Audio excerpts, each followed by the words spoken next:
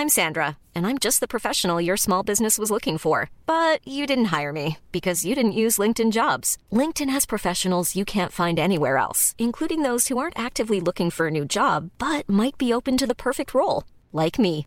In a given month, over 70% of LinkedIn users don't visit other leading job sites. So if you're not looking on LinkedIn, you'll miss out on great candidates like Sandra. Start hiring professionals like a professional. Post your free job on linkedin.com/people today.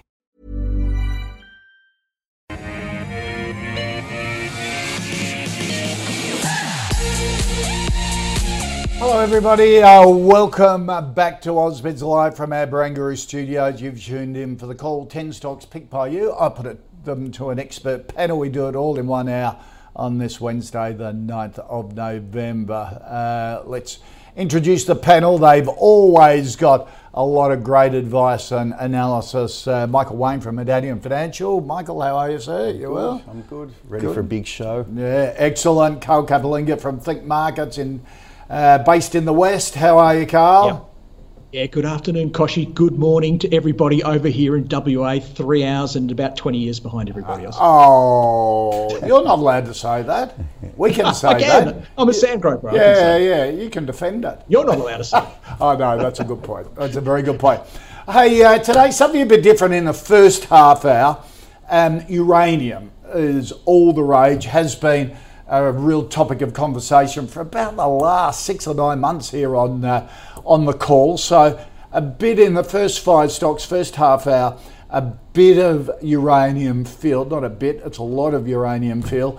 We're going to take a look at Paladin, Boss Energy, Deep Yellow, NextGen and Aurora Energy. And in the second half of the show, we'll go more diverse. In fact, we'll kick it off with outside of the uranium sector with NAB as stock of the day. Has lifted its cash earnings to $7.1 billion as a result of strong lending. Bank delivering a dividend, 78 cents, beating expectations. Says it's well positioned for FY23, forecasting it will be a more challenging environment, adding that it's taken into account the changing home lending market with heightened refinancing activity and competitive pressures expected. Net profit jumping to $6.89 billion from $6.36 billion. Carl, what did you think of the result? Oh, it was a good result. Very, very solid result. Pretty much in line with expectations. If they did miss, it was on the cost side and on the net interest margin. So you'll see that abbreviated in the statements as NIM. And really, I mean, this is the ultimate profitability metric for the banks. You know, it's how much they're clearing from obviously charging us a big whack on our home loans and paying us stuff all on our deposits. And the banks have had a nice little run out of that over the last 6 months, haven't they, Koshi, since the RBA got going? And of course, share prices have benefited. You know, we're up about 20% from those June lows. But I think the message here is, from management, CEO comments all the way through the numbers, is that we're kind of top of the, it's bumper profit, top of the range for a while. Best profit since 2018, so they've recovered, the poorer performance of the last few years and the pandemic. But yeah, it's all about, markets look forward. So it's all about the impact on the consumer, on the borrower, starting to come through those interest rate increases and high rates of inflation. There's a lot more competition.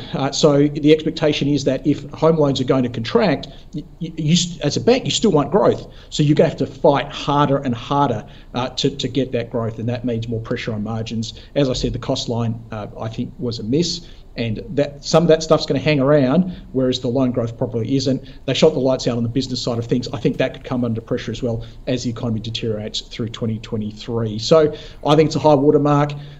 I don't like it on the valuation side of things. I don't like it. I don't think it's cheap. I don't like the outlook. But here's the difference. The chart is still pretty strong. So for the last 6 months, maybe a bit more, you've heard me come on the call and say, hey, this is a really interesting business. I like it. It looks cheap, but I can't buy it because the chart looks bad. This is a business I don't like. I think it's expensive, but I'm happy to hold it because the chart still looks good. But I'll monitor that as we go. Okay. Michael? Typically looking at the banking reports, there are sort of 5 or 6 key metrics that we look at. There's the cash earnings, the revenue, the pre-provision operating profits, net interest margins, costs, and things like capital ratios. But basically, you saw that revenue numbers were strong, pre-provision operating profits were pretty good too, but where they did disappoint was on the costs and the net interest margins. So it's probably a pass, if you like, in terms of today's result. The question is, looking at the outlook for the banks, obviously they've got this shot in the arm from the big rapid increase in interest rates that's helped their margins. But as Carl touches upon, the outlook is probably a little bit questionable.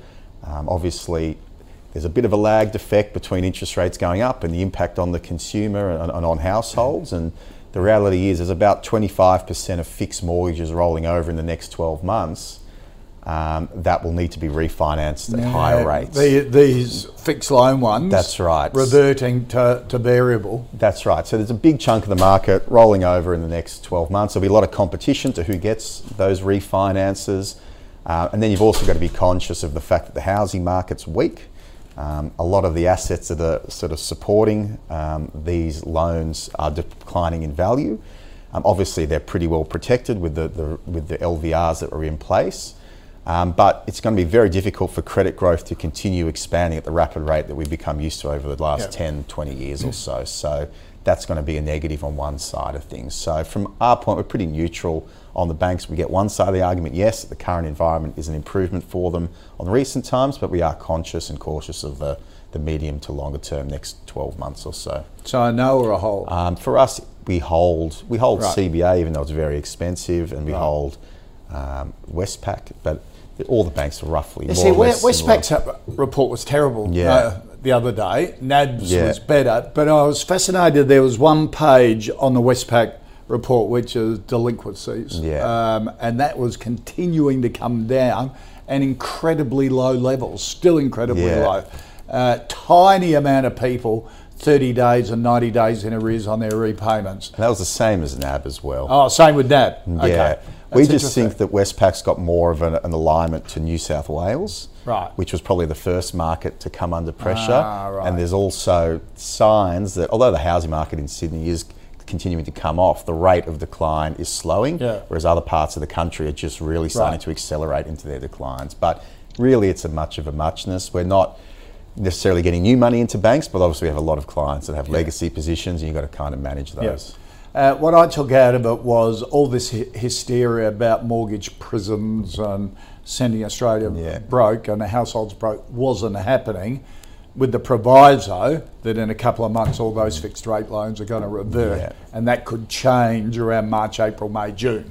That's right, and they're still talking about probably another 1.25% of increases over the next 6 to 12 months. And are you going Goldman Sachs? Well, that's what Goldman's is saying. I think what's happening is everyone's gravitating higher. Aren't they? Oh, there's NAB and CBA. I think we're at 3.85 or something. Oh no, CBA's 3.1.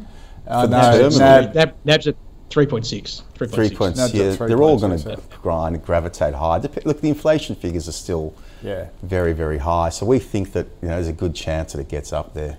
Okay, all right. All right, let's focus on uranium now. And first uranium stock, Paladin.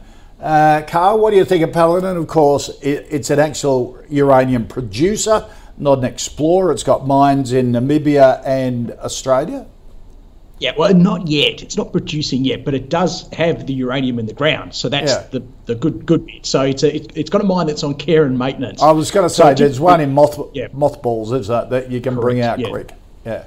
Well, not that quick, because it costs a lot of money to keep the thing in mothballs, and then it costs a lot of money to upgrade it to to upgrade the infrastructure to make it all work again. And they're in the process of doing that. So they're sort of clearing away all the dead wood in terms of the machinery. They're ordering long lead items and the like. So they will get into production. I can't remember the exact. It was 2024, 2025. Michael might know off the top of his head. But yeah, look, it's a decent sized deposit over there in Namibia. It's called Langer Heinrich. We're talking about 128 million pounds, which globally speaking is significant. Okay, we're going to talk about a few today that are a fraction of that. So. Long mine life, reasonable cost of production, pretty easy to get the stuff out of the ground. They've just got to sort out a few of the offtake agreements, I would suggest, to get everything going again. But I think this is a lock to get back into production. They are fully funded to do that. And yeah, the chart looks pretty solid. So they will be a global player in the next few years.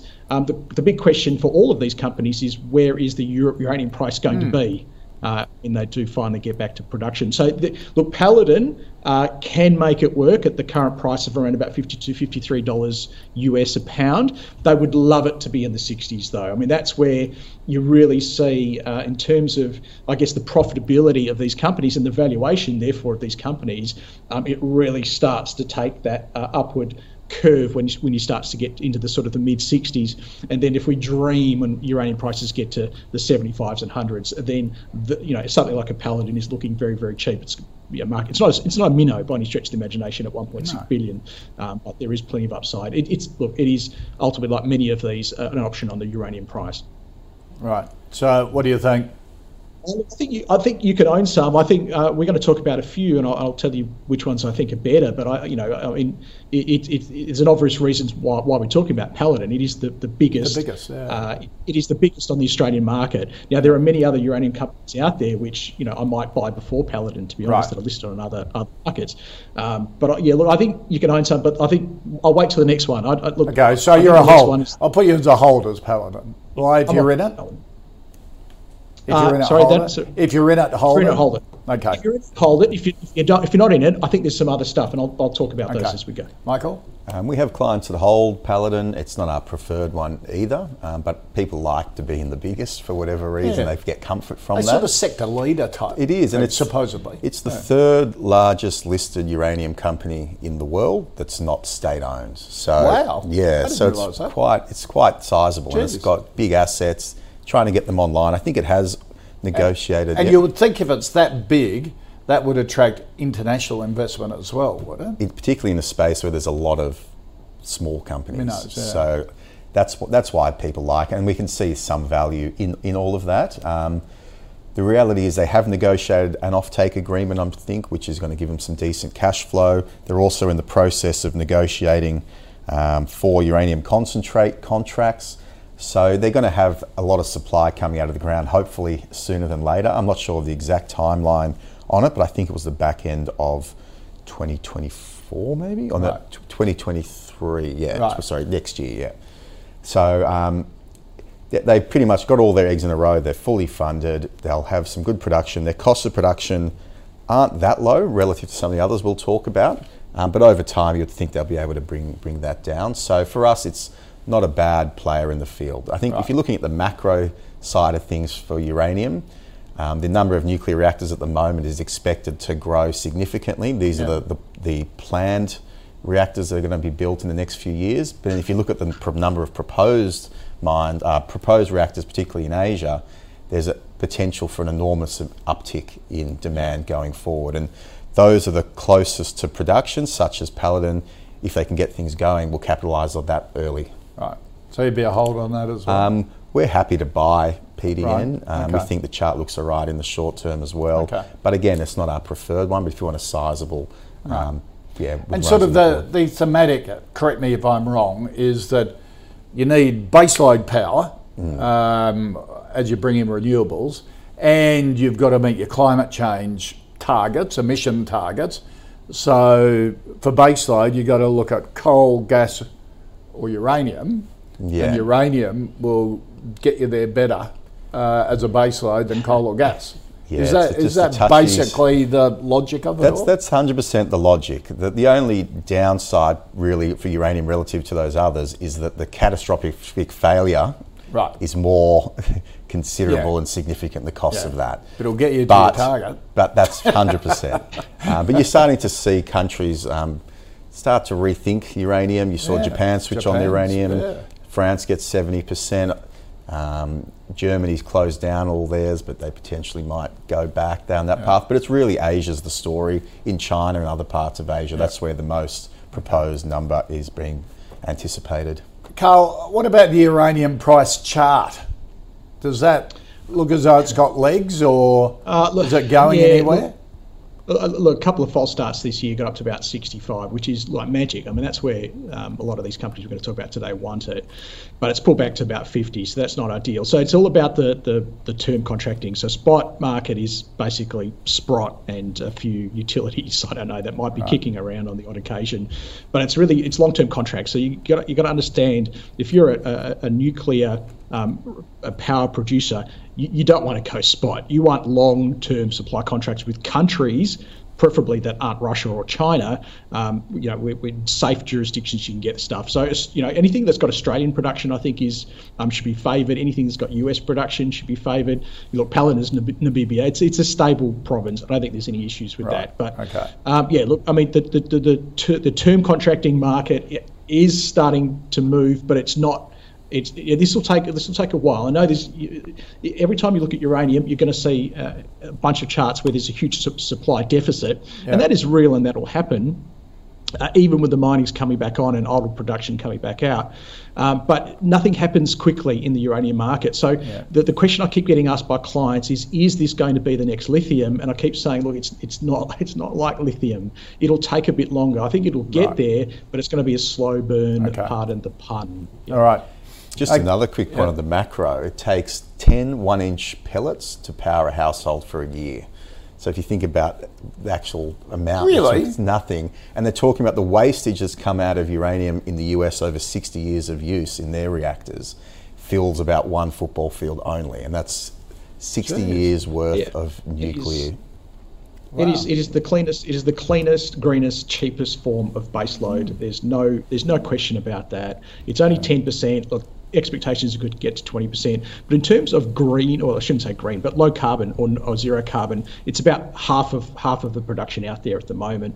And the running costs are cheaper than anything else by a long way. So I mean, there's lots of cases for it. We could talk for a whole episode. I was going to say we got to get a wriggle on because we're running behind here. So let's get into the next stock. Carl, is Boss Energy one that you would favour in this market? I know it's a favourite of Nathan Somasundaram from Deep Data Analytics. They have the Honeymoon Uranium Project in South Australia. It's also in mothballs, is it? Yeah, they're trying to get that back into production. It's much smaller, so order of magnitudes. Look, if you look at measured reserves, so stuff that they're sure is there, it's something like 8 million pounds versus what's Langer Heinrich? It's like 100 million pounds. I mean, it is tiny, all right. So it's tiny compared to Paladin, but it's cheaper to get up and running, and they're fully funded to production. So I like that as well.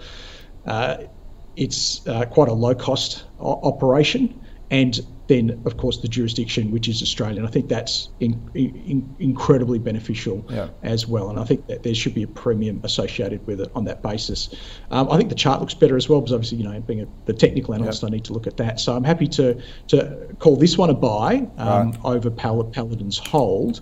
But the other thing, I know it's a small resource, but they're talking order of magnitude of at least doubling that through exploration. They're pretty confident they're going to get that done. Michael? Yeah, this is the other one that we like and we hold and we think it's a buy. 11-year mine life at the moment, but they do have that exploration aspect to them, which will allow them hopefully in time to increase their resource. The fact that it is in Australia is a big tick for us. So, and the fact that it's fully funded. They're expecting to be back online by fourth quarter of next year. They've actually gone into the uranium market and bought inventory, and they did that at a very low cost. So on paper, the inventory that they've bought of uranium is actually, I think, doubled or something like that, or maybe not doubled, but definitely gone up significantly. So we think this is a quality exposure to that space, and a lot of clients like the fact that it's based in Australia. So happy to give it a buy. Give it a buy. Carl, what about Deep Yellow? Another uranium company in pre-development and in Namibia as well, like Paladin is. Yeah, look, it deserves to be on this list, just sheer size. So in terms of reserves, they're actually bigger in terms of measured, indicated and inferred. So measured's the important one, not to say indicated and inferred, depending on your levels and where it is and the confidence levels. But they're bigger than Paladin in terms of measured, slightly smaller then. So it just, the sheer size of this thing deserves to be on the list. Obviously, part of that is its takeover of Vimy Resources, which was another major player in the Australian scene not that long ago. So the combined entity makes it quite big on the scene.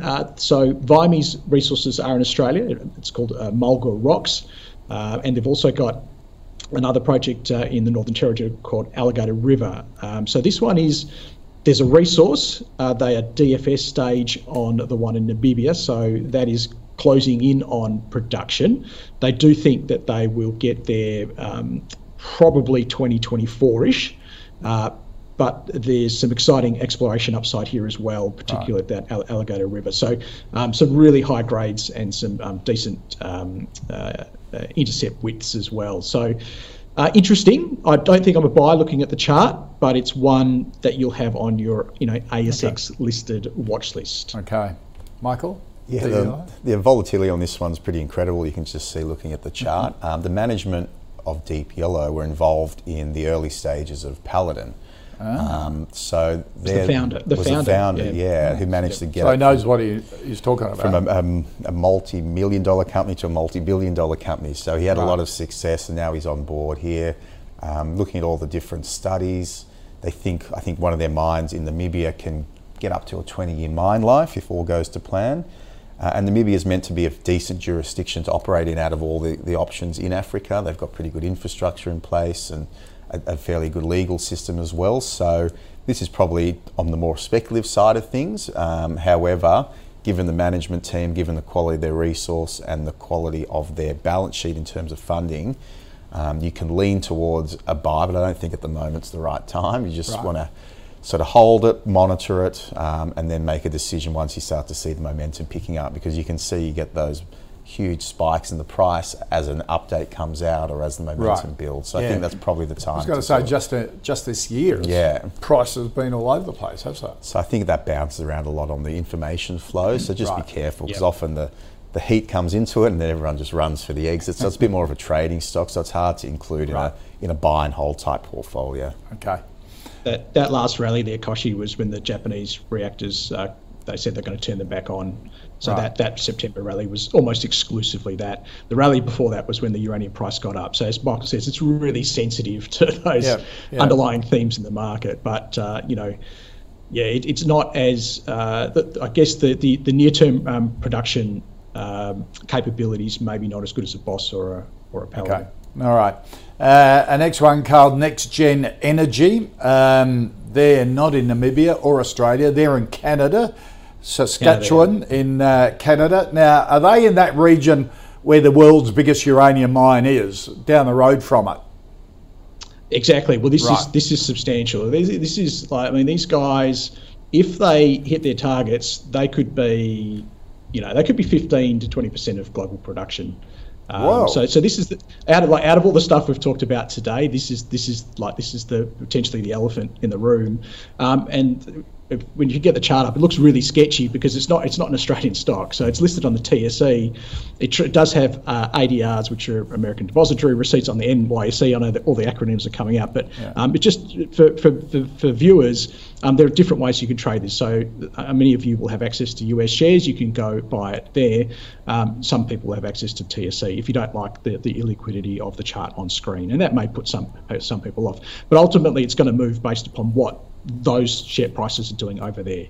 Okay, but you're still getting a piece of the pie if you want to do it on the ASX. But it is, look, I mean, this is it's bigger than Paladin. So we're talking, Paladin's the big one. The Paladin's the big boy on the Australian market, but this is its market cap's 2.7 billion because it's a monster in terms of its resource. The grade is, it's a 3% average grade. Now, if you go the golden target is 1%. Like if you the miracle number is 1%, these guys are 3%. So it's big, it's high grade.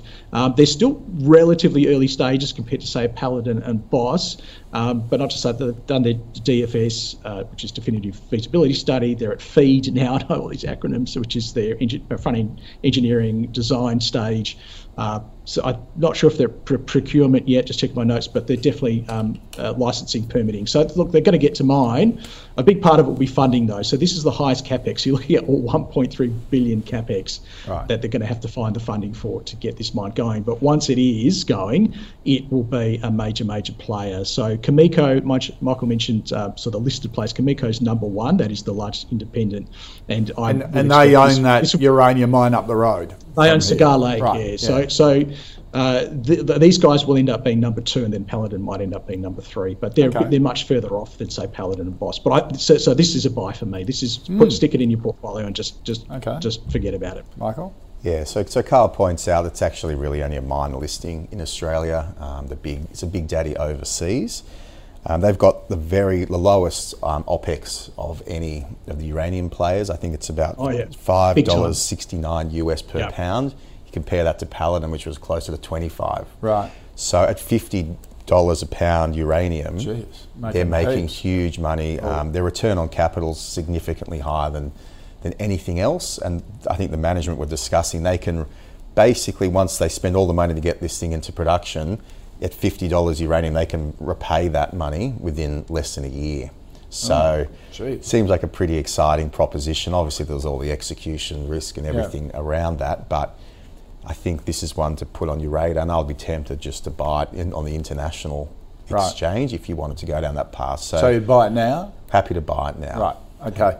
The other one down the road or in that area, and I think it was only recently listed, I've been trying to remember it. We did it on small caps. 92 Energy. 92 Energy, that's 92 Energy. Yeah. So that's the one, So the last time I was on, I talked about that, I think. Yeah. And I said that's my favourite explorer. We're going to talk about my other favourite explorer in a second. Right. But 92E. So we're focused on producers up to this stage, but we'll go a little bit more specky and smaller cap in a second. But because they're kicking around in an Athabasca Basin, they are literally 50 to 100 kilometres away, drawing in a triangle from NextGen and Cameco. So, hey, Koshi, that doesn't mean anything. They may find nothing at all, right? But they haven't. They've only cracked a few rocks on the surface, haven't they, rather than actually drilled. Real estate.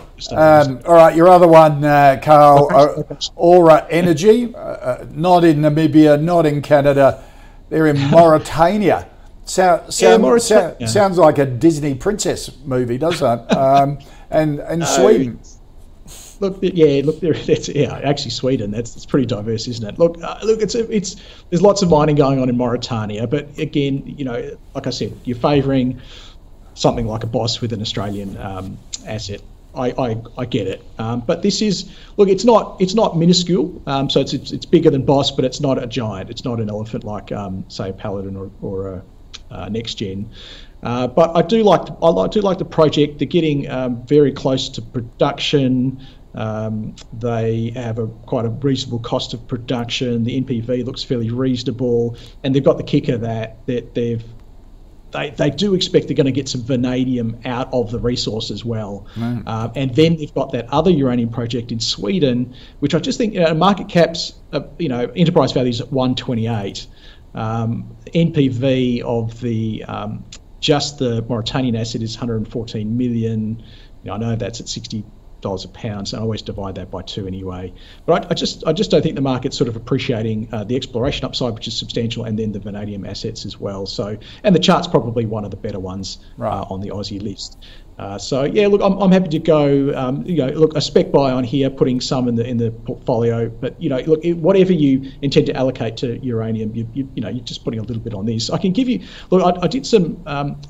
Just before we leave the uranium area, I did look at some charts of the bigger international players, and I do know viewers do have access to other markets. So, listed on the NYSE. Cameco, CCJ is a ticker code there. I mean, that is like the biggest and the best. That's like the BHP of uranium. Incidentally, BHP produces 6% of the world's uranium production. Did you know that, Koshi? No. No, but it's an iron ore company, so that's why, whether there's too much other stuff going, but it is responsible for 6% of world production from Olympic Dam. Rio Tinto's got some production, but it's phasing it out because ERA is about to finish, right? Yeah. So Cameco is the obvious one. Centris Energy. So these guys are further up the value chain. So these guys are doing the enriched stuff. So the price of enriched uranium has gone vertical, and that will lead the spot price, because you don't just put the stuff you buy spot in the reactors. You've got to enrich it first. Yeah. So Centris Energy, ticker code LEU, definitely check that one out. And then you can go for like the Sprott miners. So if you want to get diversification to a broad one, we don't have any local ETFs, but the Sprott uranium miners, that's ticker code URNM on the New York Stock Exchange. And then you can go the physical trust, just buy the actual uranium itself, and that is SRUUF on the NYSE. All right, Michael, Aura Energy? Yeah, nothing really to add. This is the one I hadn't heard of out of all of them, so I go with Carl on that one. Right. Spec buy? No, I have to do more research. But if you're going to listen to anyone on this panel, listen to Carl. Okay, all right. So we'll put you down as a whole. I'll go for the ride. All right, let's recap the first 5 stocks. Stock of the day, NAB, a hold from both Carl and Michael. Paladin, hold from Michael, hold from Carl, a buy from Michael. Both have a buy on Boss. Deep Yellow is on Carl's watch list. It's a hold from Michael. Next Gen, a buy from both. And Aura, a speculative buy from Carl, a hold from Michael. Now, coming up on the calls portfolio that we've been tracking, our High Conviction Growth Fantasy Fund. The latest episode of the committee meeting is on the platform ausbiz.com at the moment. At the November meeting, they removed Incitec Pivot. They added Seven Group, trimmed Mineral Resources, took some profits there.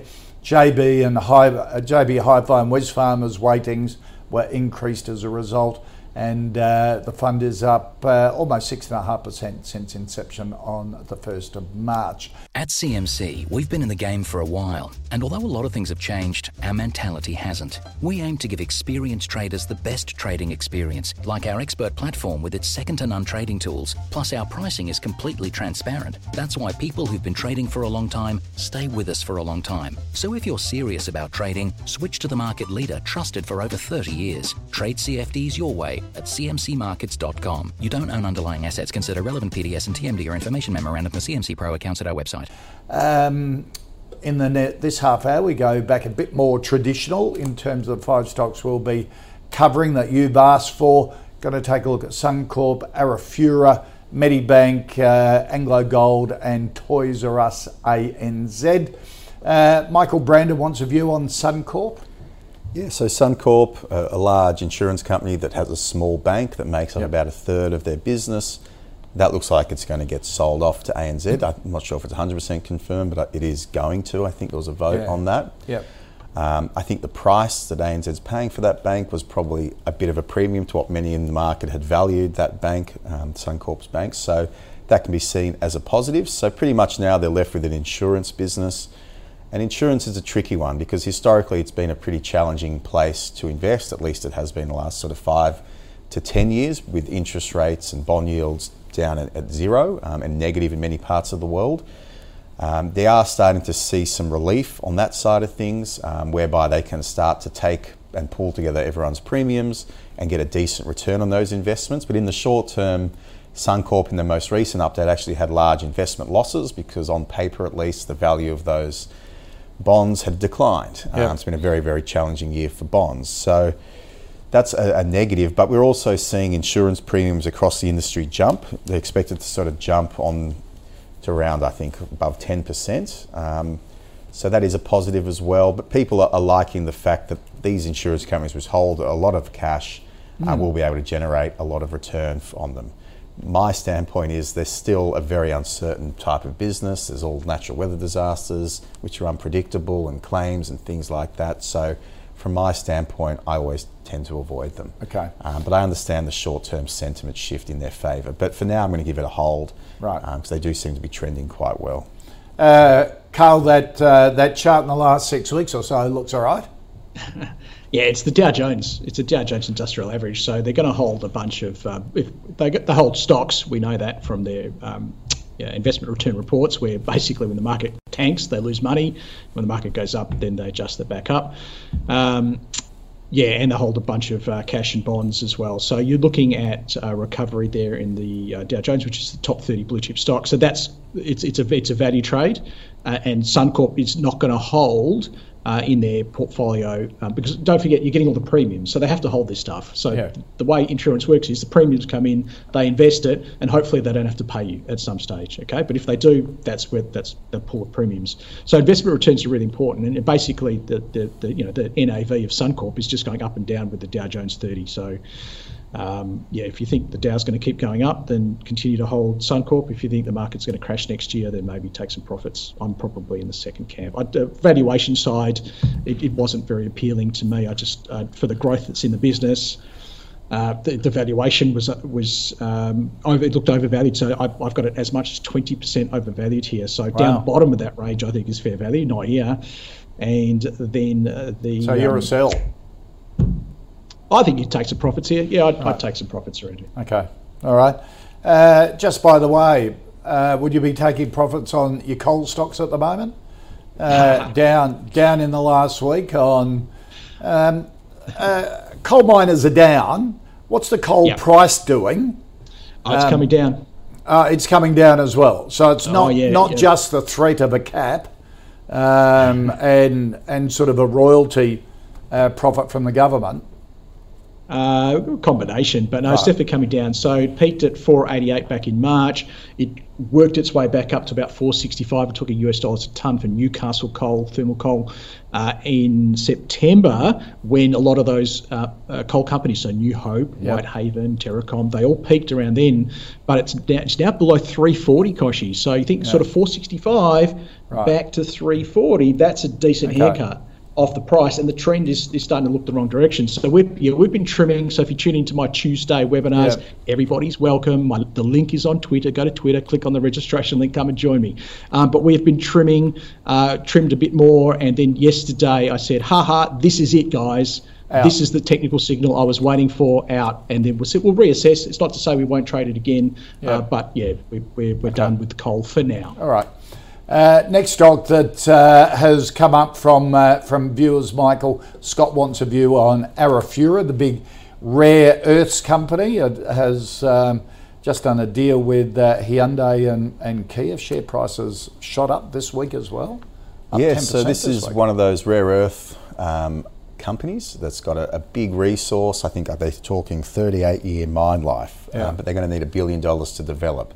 So essentially they can either go to the market and do a number of capital raisings, which they've done in the past, but ideally they can get some of these memorandums of understanding or these offtake agreements. General Electric, I think, came up about 6 months ago. I'm not sure if there was ever some specific terms on that agreement, but basically General Electric wanted some of their rare earths in order to produce wind turbines and windmills, stuff like that. Hyundai obviously wants it for its cars primarily. The agreement with Hyundai, I think, was more detailed, taking about 30% of production for 7 years. So that will give them some decent cash flow to then push for the full development of this mine. Look, it's obviously still a higher risk play. It's an explorer trying to make that transition to producer. So there is that element of risk. But out of all the rare earth emerging players, I think this one is probably one to keep an eye on. We have a couple of clients who are in there more as a speculative hold. It's not normally part of the market that we deal in, but as it comes, rare earth is a space with a lot of the same dynamics that are pushing the lithium price higher. So ARU is a small speculative company, but if it can make that transition from explorer to producer, they'll capitalise a lot from that and do well off the back of that. But there's obviously those risks. So I'm going to give it a hold at the moment. Right. Just because I want to see some more evidence that they're making that progress to production and getting enough funding to pull it off. Okay. Carl? Yeah, well, they're going to get $300 million from the Australian government as a loan. Yep. So the Australian government wants this to happen. I think it will happen, but we've got to work out some of the financing. We're going to get some more information probably next month. So that's when they've slated their final investment decision. So it's you go, no go. And hopefully we get some a bit of meat on the bone as to how they're going to finance it all. It'd be great if they can get a major equity partner, or like, you know, a GE or a Hyundai or someone in like that, Kia. So obviously we didn't talk about what they do, which is the neodymium praseodymium, Koshi. Yeah, that's why I didn't talk there. about it. Yeah. I just said rare earth. This is the stuff you do for your magnets. So the key here is the magnets that go in your electric motors, right, your EVs, and your wind farms. So wind farms is another big part of it. So very much, you know, green outlook, of course, right, but something that is going to be a dirty, great big hole in the ground. But yeah, look, I like it. I think the reason why it hasn't done, like it did well back in April, May, is that the spot price for NdPr, let's just call it, was booming. So it went from, I don't know, about 80, I think it was, US per ton or whatever it is. Can't remember off the top of it, but it went to 100. It went to 180, right? And it's pulled back to about 90 now. So it has come off significantly. Now, your lithium minerals, those are still bottom left, top right, Koshi. Nothing's changed there. They are going berserk. So this is, you can't lump this in the same boat. So I've got a lot of clients, again, on Tuesdays, they say, you know, it's almost like it's not fair. It's not fair. Lithium companies are doing so well, and yet rare earths companies aren't doing well. And therein lies your answer, everybody. It's the spot price of what they're trying to dig out of the ground. Okay. And this is going to be an option on that. I think you want to own a few. I think bigger picture sort of own a few. But, if purely technical, timing the market short term, I can't call it a buy right now. I can go hold. Okay. All right. Nick wants a view, Carl, a very topical subject. Medibank. Everyone's the private health insurer that's got had the cyber attack at the moment. What do you think of Medibank? I think, look, putting the business side of it aside, right? And people will shout at their screens for me doing that. But just from a technical perspective, I don't like to buy those huge drops. And I know a lot of people, investors, Australian investors, seem to be attracted like a moth to the flame of anything that has a huge drop in it, single day drop, And they go, it must be a bargain. I've got to buy it. It'll go back up again. And if that's you, you're kind of then calling everybody else in the market a moron. Right?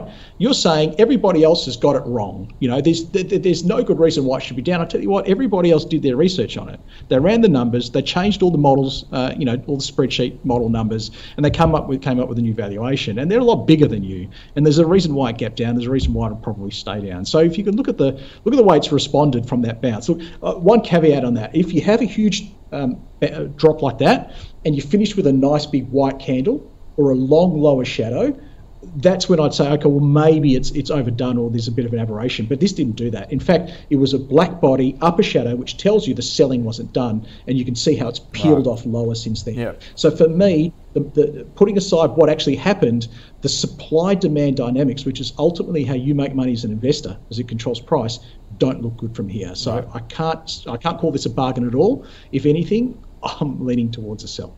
Okay. Michael? Yeah, I'm the same. Obviously, I don't think this is terminal for Medibank. I think they've got a very good brand name in the market for a long period of time.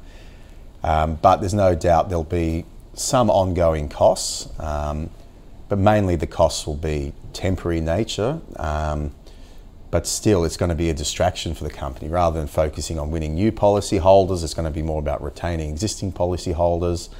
The ongoing costs regarding support and issuing new documents and the financial costs of that. All the marketing will be, again, focused on retaining rather than winning new business. So they're going to struggle, I think, for a couple of years now in terms of growth relative to their peers. And just generally speaking, looking at the private health insurance market, yes, the population's growing and yes, it's aging, but it is heavily regulated by government, and even leading into this recent issue that they've confronted, it's been very difficult to get people to take up private health insurance. In fact, it was in decline there for an extended period of time, and as the cost of living pressures increase, you would expect that it'll become one of the things that people disregard and toss in the bin. So from my standpoint, I think at an industry level, they'll struggle, and I think at a company level, they're going to be distracted with their focus elsewhere on other things other than growing the business. So for mine, I'm going to just give it a sell. Right. And is there a logic that says, because NIB, so whenever private health insurance companies come up, NIB seems to be the favoured one, a bit more dynamic, better management, they white label for others. Like if you're in Medibank, you'd be going, well, stuff you, if you can't look after my details, I'm going to switch. So do you look at some of the competitors who might sort of benefit from this? I think absolutely, and particularly again, your more sort of large cap, passive Aussie equity managers, like many of the super funds, or like an Argo or something like that, they would be considering a switch. They also might be considering a switch back the other way to try and pick up perceived value. But I just think a lot of the issues confronting Medibank aren't very predictable, and you're not going to be able to really predict what the consumer reaction is going to be to the business. So for me, it's in the too hard basket. Okay. All right. And next stock is Anglo Gold. Carl, Eric wants a view on that. They're a gold explorer, mining and marketing company. They're big too, aren't they? 14, they're massive, yeah. 14 operations across 9 countries, across all different sorts of ore bodies. They don't come up very often here on the call. Because it's a South African company, so it's primary listing. It's a bit like NextGen. We talked about uranium. The primary listing is in Johannesburg on the JSE, and we've got the CDIs over here, which stands for Chest Depository Interest. Right. So you'll often see that. I know you get lots of questions from clients saying, "Hey, what is this CDI?" And there'll be a ratio, often a ratio there, and because sometimes you're trading like 1 for 10 in the base. Right. Base currency sort of thing. So there's a little bit of FX risk as well, I guess, in the translation of that. There's a lot of arbitrage going on. We're getting off topic. The company is very interesting. I mean, it's a big gold miner. It's 9 billion, as I said, market cap. I'm trying to find the market cap of Newcrest. So Newcrest, we all know Newcrest. That's got an $11 billion market cap. Right. So it is, it's a big deal. And as you said, they produce mainly in Africa, mainly African gold. It's about just over 50% of their production, but they do have local production assets here. Tropicana, which I want to say they bought off IGO, where before IGO did the big battery metals pivot, over here in Kalgoorlie, and then Sunrise Dam, I think it is as well. That's in Laverton. So look, reasonable cost of production. It's pretty similar. Everything's pretty similar to Newcrest. So when I looked all of that up, I like it. I mean, we're talking about gold here, so. Not that I'm a big fan of gold. Viewers will know I'm not. I'm the opposite. But I do think gold's got to bounce, and I do think this one's got to bounce here. So if you're looking for some gold exposure, I don't think this is the worst one out there. I know clients, again, in those Tuesday sessions, Northern Star is very popular, and I do think that looks pretty good on the chart, and a little specky because they've been beaten down. These Aussie gold producers have been smashed. Ramelius Resources, a couple of bonus buys there. So NST in the bigger end, and Ramelius RMS in the smaller end. But I'm happy to go buy on Ashanti as well, if you're looking for gold exposure. Okay. All right, Michael? It's not one that we hold. We don't really hold that much gold for clients. Just we have been concerned over the last 12 months or so about rising bond yields, and there just tends to be that inverse relationship. But you've seen signs of life in the gold plays in the last couple of days, and the clients that do hold golds, mainly Northern Star, Evolution. Northern Star's got very high grades. They've managed to extend their mine life. Their costs of production are a bit higher. Evolution's got very low costs of production, but they've been doing a lot of capex, if you like, and a lot of expansion and purchasing of different assets. So on a like-for-like basis, Northern Star's performed a lot better in recent times than Evolution. And Anglo Gold and Northern Star have basically been in lockstep when looking at the charts and the comparison charts.